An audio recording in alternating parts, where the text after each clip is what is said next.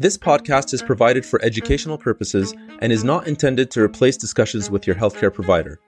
All decisions regarding your care must be made with a healthcare professional, considering the unique characteristics of your personal situation. The opinions expressed are the opinions of the individuals recorded and not the opinions of Viatris. Individuals featured in this podcast may have participated in the past or may be current members of an advisory group for Viatris. Today on Listen Well, we'll be exploring the science of stress, inflammation, and its impact on the body, literally from head to toe. I'll be asking Dr. Roger McIntyre, mood disorders expert and professor of psychiatry and pharmacology at the University of Toronto, about the negative and positive role stress plays in our lives. I'll also tap into the insightful mind of Teresa Nguyen, Chief Program Officer at the Patient Association Mental Health America, who will share her personal story and professional experiences with us. By the end of this podcast, it's my hope that you gain a deeper understanding of how stress impacts our bodies and our minds, and that you'll be inspired by the science and personal stories to achieve a healthier equilibrium. Remember, don't let the pressure make you tune out. It's time to listen well. So you've worked in the area of stress as part of your work for a long time, but there's an essential question. What is stress? It really is the essential question. And I think that for me, the way I approach stress is that stress is neither a good thing or a bad thing. Stress is really, in fact, a scenario that we all face with. We have stresses in our day to complete our education. We have stresses with respect to managing our lives. And that's a good thing. That's how we grow. That's how we adapt. And so stress is a scenario where a person is faced with a call to action of sorts. And that call to action requires that person to adapt. And that's how we move forward in our lives. And that's very healthy. Stress can be, in fact, very unhealthy if a couple of aspects of stress present. First, if stress is just unending, it just keeps going on and on and on. And second, if we have really very little control over that stress. In other words, it's coming, or we perceive that it's coming from some other source. And so, for example, people who have, say, difficulties paying their bills, they have economic stress, and often they feel they're not in control of that. And that goes on for a long, long time. And in those situations, rather than adapting to the situation, it ends up, in fact, becoming what we call maladaptive. In other words, what happens is it ends up actually interfering with our well-being, our quality of life, our day-to-day function. And the longer it goes on, it increases the chances that we begin to have what we call stress-related problems. We start putting on weight. We start having problems sleeping. And we start having heart disease and diabetes and get depression. And the list keeps going. So stress is a scenario where we as organisms, and we are organisms, interact with our environment. And it's a call to action. And when it is in our control, and when it's, in fact, moderate in its dose, it's a good thing. But if it's too much, it's uncontrollable, it's a bad thing. Okay, just to clarify here, our takeaway is that stress is both a good and bad thing in our lives. We all react differently to stress. Our personal characteristics may amplify or minimize our reaction to external stressors. If your instinct is to keep it coming in manageable doses, Dr. McIntyre is saying you've got the right idea. If not, there are things you can do. For example, we now know that if you're exposed to stress that's maladaptive, it can activate your immune system, your inflammatory system. And your inflammatory system is developed to help you. It's there to fight bad guys like bad pathogens, bacteria, viruses, and so on. It's also there to help your wounds if you had a wound of sorts. But like many things in life, if in fact there's too much of it, it may not be a good thing. And what happens is when the immune system becomes activated, because the immune system doesn't discriminate. If in fact the body's under stress, it doesn't know if it's under stress because you can't pay your bills, or you're living in a high crime neighborhood, or if you've been exposed to trauma, or if it's because you had an infection. It just turns itself on. But if there's no infection to fight, it starts fighting you.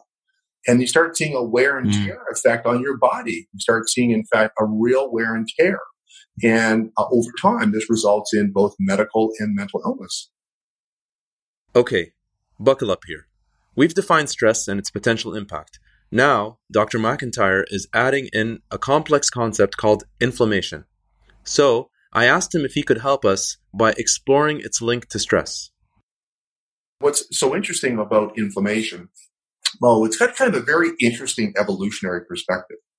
So we as humans survived because of our ability to adapt to stress.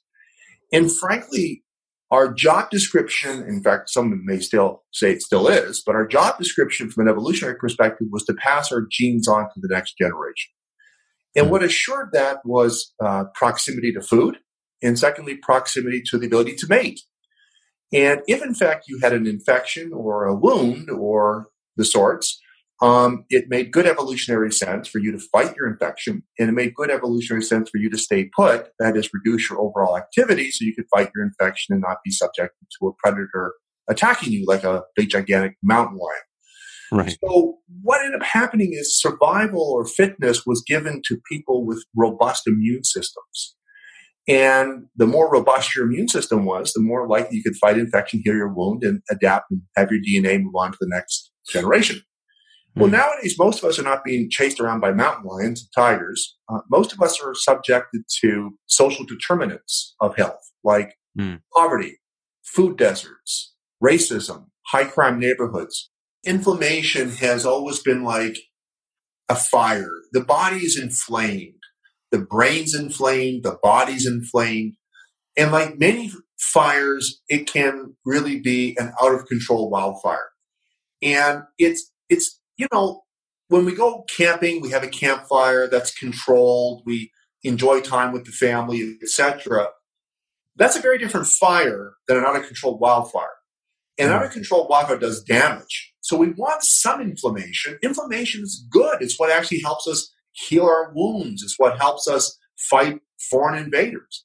But when that becomes out of control, we got a wildfire going on, and it spreads all over the body, creating all kinds of collateral damage. And just like a wildfire, it is indiscriminate. It takes out everything in its path. So I like the concept of a fire that becomes a wildfire. And there you have it. Inflammation and our reaction to stress are traits that come from our ancestors. Traits that help them, and now us, to survive. Today, we understand that inflammation is like a fire, and stress like the spark. The fire can spread wildly across different systems in our bodies. The best we can do is try to subdue the spark to control the flame. I'd like to now introduce you to someone who actively struggles with stress daily in both her professional and personal life. Meet Teresa. Yeah, stress is such a sucky thing. I think most people, when you're early on in your process, you don't really have a grasp of the way that stress subtly just can screw so many things up, because you're worried about the thing that's stressful itself, right? You're worried about the relationship that you have that's exploding, or you worry about the depression or the anxiety getting overwhelming. And what you don't realize is the way that it's a cycle. And when you're stressed, it makes everything just so much harder. And biologically, we know that, like even as a consumer or a clinician, like, that in your like logical mind the way that's supposed to work, but when you're caught up in the process, I don't think that it's easy to separate stress from the challenges that you're experiencing. And that's why it's really hard unless you're really good at practicing things like mindfulness and presence and calmness. Like those are all the things that we know are so good, or exercise. And it just, but it's the hardest thing to do when you're in the chaos, right? I think so many people relate to that right now because everything feels so chaotic. And you're like, my mind is not focused on trying to get better right now. My mind is focused on trying to fix what I'm dealing with. I'm trying to fix the fight in the house. I'm trying to fix that we can't get food or have access to housing or whatever really difficult, stressful things that people really experience. Now that we've laid the groundwork on stress and inflammation, let's look at the links with health in general. Have you ever heard the saying, stress kills? It sounds like an exaggeration, but learning how stress, inflammation, obesity, and mental health are related may make you think twice. Obesity is a stressor to the human body, and it's associated with inflammation. It itself is an endocrine gland, which means it's a hormone gland producing hormones. And what we've learned is that if you've been obese for 5 years, that's a lot worse than being obese for 2 years. If you've been obese for longer, it's worse than shorter. The cells of the body, when they're exposed to inflammation, increase the risk for cancer formation, and that's been associated with obesity, and heart disease, etc. What I think is especially interesting is that inflammation also metastasizes to the brain from obesity, and that causes a decrease in someone's ability to focus and concentrate, which we call cognition. They're prone to depression, bipolar illness, probably even schizophrenia and other disease states. Not only do we see these studies keep appearing in our literature, everyone knows obesity is linked to heart disease, diabetes, and cancer, etc. But this link to brain health has been one of the most interesting and concerning revelations, not just linked to dementia, but in younger people, linked to mood disorders like major depression, bipolar disorder, and probably even linked to ADHD, attention deficit hyperactivity disorder. Roger is getting right to the point here. Basically, he's saying that every system in our body seems to be connected. He's also being very clear that obesity is a kind of stressor that leads to inflammation in our body, something we don't want getting out of control at any time. So let's take a journey through the body. Let's start with the brain, since you mentioned it. You said obesity metastasizes to the brain and all the links to stress. What's actually happening in the brain with stress and inflammation? The brain cells can be broken into two broad categories, the gray matter and the white matter. And for the longest time, we thought the white matter was just there for scaffolding support, just like these 2x4 pieces of wood that keep the brain together. And that probably was a derivation of Virchow. Virchow was the one who named the white matter glia, the glue, and people thought it was just the glue keeping the neurons together. Well, we've learned that that's not entirely true. The white matter plays a critical role in inflammation. And inflammation is required in the brain because it remodels the brain. It prunes the brain, just like pruning your plants around your house. It's responsible for taking away neuronal debris through the neuroplasticity process. This is all good. Jargon alert here. What we mean by neuroplasticity is the ability of your brain to change throughout your life, to adapt to different situations, including cleaning up different types of neural debris. Inflammatory cells in our brain are the white matter, the microglia, and they help prune and keep the brain clean, keep it free of debris, and really allow the brain to function on full cylinders. But when those cells remain activated for too long, just like we talked about, you get collateral damage. And what happens is that brain cells, both the white matter and the gray matter, when they're exposed for a long period of time to inflammatory molecules, they begin to die. They die a lot earlier. So you're almost describing a system-level breakdown in the brain. It's a great way of putting it. I love that moniker. It truly is a quintessential systems breakdown. In other words, what you have from the ground up, so to speak, inflammation is all out attacking different parts of the brain, right from the DNA, but all the way up through the proteins, the cells, and the circuits. This is why we really, really think that with respect to people who have obesity or who are subject to this unremitting, uncontrollable stress, why they're so susceptible to an assortment of mental disorders. Patients will come into our clinic and say, oh, my brain's on fire. They come in and they say, life doesn't feel as interesting anymore to me. I lack motivation. Food and friends is not as enjoyable. I become withdrawn. I'm tired. I lack motivation. What they're saying is that parts of my brain are on fire. What that means in sort of more scientific speak is that parts of their brain have been adversely affected by inflammation, decreasing its function and manifesting as these features. What strikes me about the way you describe it, Roger, is that inflammation, it's like this higher order thing happening in the brain that can explain so many different mental illness. It really does. And I think that, the thing that's so intriguing about inflammation is not just the evolutionary sort of context of it, but the fact that it is really a system that is really so influenced by the individual in interaction with their environment. Before you run into the shower to put your burning brain out and avoid a full systems breakdown, let's just remember this is an analogy. Yes, there is a real link between mental disorders and stress and inflammation. The good news is that there are practical things we can do to help prevent and reduce this situation. I always ask people, well, has anyone ever heard of the vaccination for depression? People go, vaccination for depression? What's that? I say it's exercise. There's a study out of Scandinavia showing that just exercising on a regular basis reduces your risk of depression by 10 to 20%. But we're getting ahead of ourselves here. Let's get back to stress and its impacts on the body's systems. Another part about this, which is really kind of interesting, is that if you're under a lot of stress, stress will begin to change the composition of your gut bacteria. We call that your enterotype, the type of bacteria in your bowel. And then that leaves the body more prone to inflammation, which is very interesting. And the mechanism's complex, but here's one part I find really interesting, Mo. There are some bacteria that are in your gut that would be abnormal to find in your blood.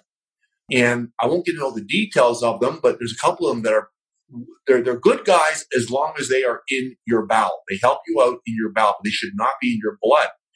And interestingly, people who have depression have antibodies to some of these bacteria, which means that their blood was exposed to it.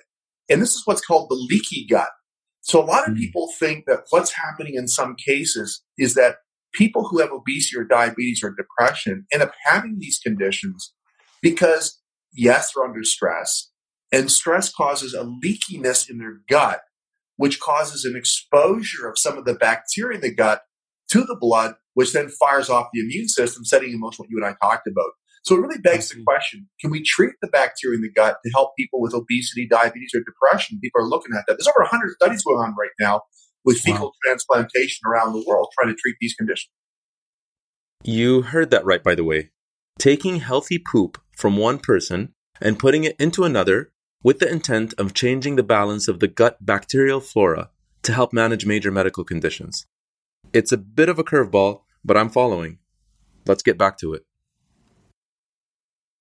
So when we have healthy bacteria in the gut, how do they talk to the brain? They do it through a variety of pathways. One of the pathways is through what we call the gut brain. In other words, well, we think of the brain as the central nervous system, but the bowel has its own brain. It's called the enteric nervous system. And the enteric nervous system, everyone knows what it is. Because if you are under a lot of stress, you maybe have more bowel frequency, etc., that's your brain talking to your gut. And that's through a nerve system called the vagus nerve. You know that old expression about listening to your gut? Who knew, but our brains were already doing it. A second way in which the gut communicates to the brain is through inflammation. We're talking about this whole leaky gut, and perhaps stress causes leakiness in the gut, activates the immune system, that goes directly to the brain. And a third non-mutually exclusive pathway is neurochemical. For example, much of our brain chemistry, like serotonin, is produced in the gut. And there's many types of proteins that are in the gut that are also in the brain. You know what strikes me about a lot of the things you've been talking about is stress is neither good or bad. It depends on the balance. Gut-brain axis is the same way. Can you talk about that, the sense of balance with all these physiological functions? Yeah, and this is such a good point, Mo, to come back to, because I think that, the bumper sticker says stress is bad. The bumper sticker shouldn't say that. The bumper sticker, which is, well, it's a pretty long bumper sticker, it would say stress is bad if it's uncontrollable and chronic. But stress is good if it's controllable and short. We need stress to grow. We need stress to adapt, to evolve. It's a good thing. But again, like most things in life, I guess they call it the Goldilocks effect, too much or too little. It's not, you need the right temperature. And one part about this, Mo, which is really important to underscore, is resiliency. And so two people exposed to the same, in quotes, stressor have a very different reaction to that stressor. We know, for example, in post-traumatic stress, men and women of uniform who are subject to combat, we're going to presume that the stressor was the same. They'll see something horrific happen.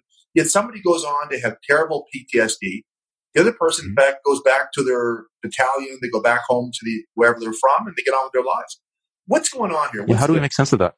Yeah, this thing called resiliency. And quite frankly, we are really in our infancy of understanding resiliency. I guess you could kind of say that resiliency in kind of generic terms is the ability to really adapt. So if you're the type of person, let's say cognitively, you're a person who's fairly inflexible cognitively.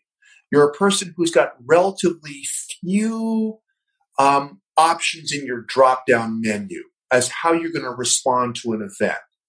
You're probably more prone to a maladaptive response.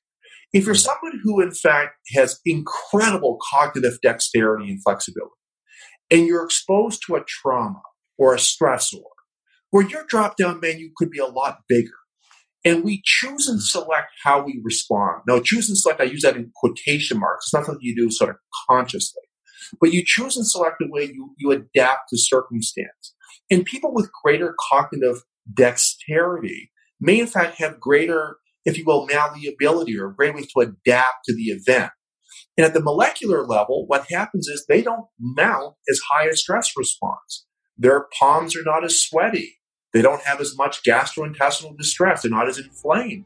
They kind of just roll with the punches more than someone who is more prone to having adverse consequences.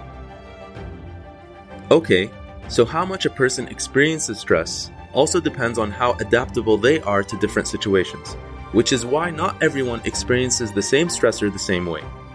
But it's hard to ignore the fundamental impact that stress can have on our bodies if we can't cope with the pressure. We now know that stress leads to inflammation, which can lead to obesity and mental health issues, not to mention gut problems, and then back to mental health again. Did we forget anything? Roger, we always hear these stories about a relatively young businessman who suddenly has a heart attack, and then people will say, oh, he was so stressed. Is that something that really happens, that mental stress affects the heart? There was actually a bit of a misunderstanding to that.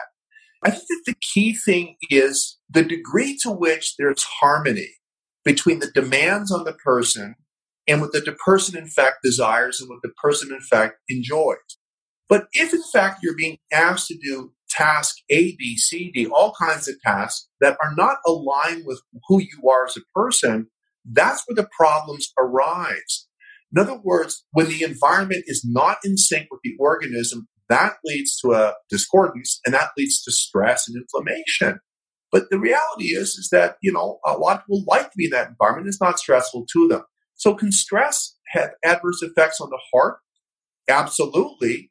But I would also say it depends, because a lot of people are under a lot of stress, but they thrive in it. If you were to take a sample of their blood and look at stress hormones, etc., they're not the least bit stressed, because this is the environment they thrive in. But when there's a disconnect between what they really desire and what they're surrounded by, this is huge. And I think one of the great discordances we're seeing today is the desired versus reality around what people's social networks really are. And the paradox is, in this hyper-connected world of social media, etc., people have probably never been so lonely. And we're seeing an uptick in heart disease in some parts of the United States in the last decade. And we're seeing upticks in obesity, upticks in depression. And there's I think a valid hypothesis that this is stress linked to loneliness, which again is affecting some of the systems we talked about, like inflammation, etc. This is a good moment to bring up the current environment in which we're in with the COVID-19 epidemic and loneliness. The COVID-19 situation is something humanity has never seen. And this COVID-19 situation has multiple stressors going on. Not only is it a very serious infection, there's also a world of information being communicated that often contains misinformation, which is only added to stress. And also on top of that, we have seen a shutting down of national borders and regional borders around the world we've never seen before. And this is resulting in incredible isolation. So I think, in fact, we're not just looking at an infectious issue going on with COVID. We're not just looking at a financial issue with COVID, but we're looking at one of the great psychosocial stressors to people vis-a-vis this external stressor, as well as the isolation, as you said, in this world of loneliness. This is a very complex set of conspirators that are not good for human health. Right. Heart health and pandemics. We've really piled on the stress in this show. But like I was mentioning earlier, there are things we can do to help ourselves. Seriously. I think where one recognizes that there's stress is really from the point of view of just day-to-day quality of your life and function. In other words, stress is a good thing. Stress is a bad thing. Again, we want to come back to the basic definition. If it's something you can control and it's short term, that's probably not a bad thing. Conversely, if it's long term, you can't control it, that's concerning. And I think that people subjectively begin to feel a sense of helplessness. They feel a sense of hopelessness. They feel overwhelmed. Their quality of life decreases. Their vitality begins to decrease. For our French listeners, their joie de vivre begins to decrease. And they become, in fact, less inclined to want to participate in activities. They may not have a flawed mental illness, but they're withdrawing. They're withdrawing. Just like an animal, when under a lot of stress, we withdraw. And that's concerning. And it often manifests behaviorally. Can't sleep or involved in other activities. And I think, in fact, there's a lot of very basic things people can do to manage stress mode. And that is, of course, being aware of it. It seems like it's 101. It's a very basic, kind of almost preachy statement. But good sleep hygiene and sleep behavior is the great resiliency, the great anti-stress intervention. Good food, where you can afford it, where it's available. I know there's lots of food deserts and food swamps out there, but where you can afford it, where it's available. And one that's very tricky is economics, and try to benefit yourself there. Have a healthy diet. A balanced diet, reducing the sugars, I think is a good place to start. So it's as much about the kitchen as it is about the gym. Absolutely. Absolutely it is. And I think also, to the extent you can, being connected to your community, to friends and families. These things are within our reach. Sleeping better, eating well, two great ways to reduce stress and inflammation. But what about exercise? Are there specific exercises to help get the best effects? You know, this area's had much more rigorous research in the last 5 to 7 years. The short answer is both resistance, that is lifting weights, and aerobic, that is going for a run or walking, skating, biking, this type of thing. Both are highly beneficial. You know, Mo, in neuroscience, we have an interesting math. 1 plus 1 tends to equal 10. And aerobic exercise plus the resistance, this is the push-ups, the sit-ups, the pull-ups, the lifting weights, that seems to have a synergistic effect when those are brought, the aerobic and the resistance together, whether we're looking at measures of brain health, measures of well-being, quality of life, functioning, vitality, and just the benefits also on physical health. Our listeners will be wondering, well, I'm not an Olympic athlete. I don't want to go running and sweating it up, 2 hours a day and becoming buff in the gym and all this kind of stuff. Well, I think that there's two messages. First is you don't need to be an Olympic athlete to benefit from exercise or, be exercising at the Olympic level. Here's what I always tell people. If, in fact, you are exercising either resistance, aerobic, or both, and you can still maintain a conversation with someone, you're probably not exercising hard enough. Just that level where you got to say to your friend, I can't keep this conversation. I'll talk to you later. That's exactly the heart rate you should be at. Of course, pushing yourself physically is great, but it can also be a mental stretch in some situations to even get up, much less get going. Listen to what Teresa had to say about exercise and mental health. Yeah. I mean, everyone knows that exercise helps. But everyone I personally also love my Cheetos. So it's the constant battle, right? Like, I know what's good for me. And I know that exercise is so good. You can literally feel it in your head and your body after I get out. But with depression, especially depression, freaking depression, it's so hard to get motivated to move your body because your body is glued to your bed. So, I mean, what is there to say? It's like, we know what works and we know it's good for us. I do tell people, I know what my body can do, but I have to have compassion for what it can do in this moment. So if I'm having a depressed episode, maybe all I can do today is get out for a 5-minute walk to start. But I know that if I just set that small goal and accomplish a small goal, it will build to a larger goal. and eventually get there. And the other thing too is just to have a friend who has similar goals. Maybe it's not because of depression, it's just to get out of the house or it's to exercise. We all want to figure out how to lose weight and be healthy. And it's the collective struggle, in America, it feels like. So finding a friend has helped me a ton, just to say, I'm going to be your accountability buddy. And like, we're going to commit to each other for 2 days out of the week where I can't get up out of my bed for myself, but I can get up out of my bed for my friend and be like, okay. And plus I know she's going to come and say, why are you in bed? Come on. We said we were going to do this. And the shame of that, the shame of leaving a person behind, that will compel me to go exercise. And then when I'm done, I feel so good. Right.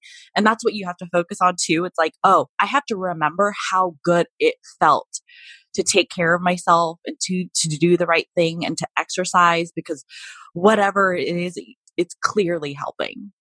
And what are your thoughts on meditation or other methods to calm the mind? One thing you can do to control your experience is to take deep breaths and practice grounding to bring yourself back to that space where you know you can do at least that, and it can help you. Grounding is just an exercise that you can do when your mind is going 100 miles an hour, and it takes you from that space that your brain wants to go and it brings it to the present moment. So if you can stop thinking about those things that make you anxious and you just focus on your five senses, you focus on what is right here in the present moment, that's what grounding is. And it's called grounding because it's trying to bring you from out in space to the ground, right? And so people talk about one grounding technique is to use your five senses, your sight, your touch, your sense of smell, and just say, this is what I hear, this is what I smell, this is what I see, this is what I feel, and just put something else in your brain that is benign, just so you can remind yourself that you are here on earth and not where your brain wants to go.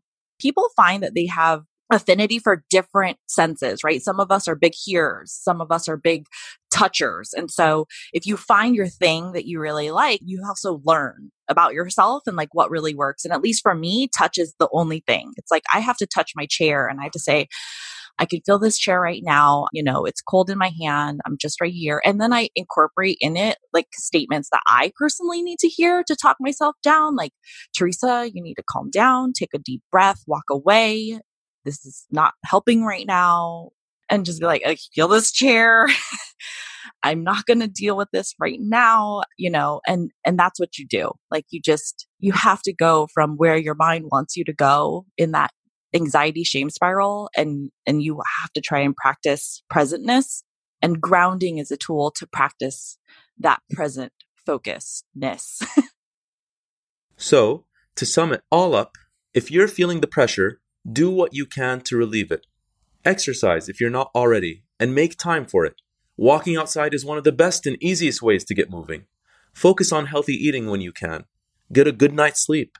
Try a mindfulness exercise like journaling, or something as simple as taking a walk in nature, because your health may actually depend on it. Teresa also has some great tools from Mental Health America that can help. In 2014, we started MHAscreening.org, and it's just anonymous mental health screens. And it's really cool because I know when I go to talk to my doctor in person, I am not honest. Even me, I'm not honest about my mental health screens. and I realize that it's just a different experience than when I'm online and I go and I take like a depression screen just to see how bad I am. And I play with it because I want to see if I'm really that bad right now, but they're free. There's a depression screen, anxiety, psychosis, bipolar, addiction screen. And then when you take a screen, the results pop up and then you can access a bunch of tools and resources, and particularly articles that are written based off of comments that we get from screeners. So a lot of the topics are things that you might not see in a traditional education website. MHA as a whole, as an entity, is also always putting out content. If you're an advocate or an educator, a lot of clinicians go to our site and download our Mental Health Month toolkit. This year's toolkit is called Tools to Thrive. And so we do see a lot of clinicians take that and download them because they have worksheets, which I think are good if you're leading a group, or it's good if you're just looking for a self-help tool and you're like, I want to learn breathing, or I want to understand how to reduce my stress and practice grounding. You can download a worksheet and just like paste that up on your wall, and just as the reminder about what you're supposed to do when you're otherwise going to freak out. MHA has a podcast called In the Open.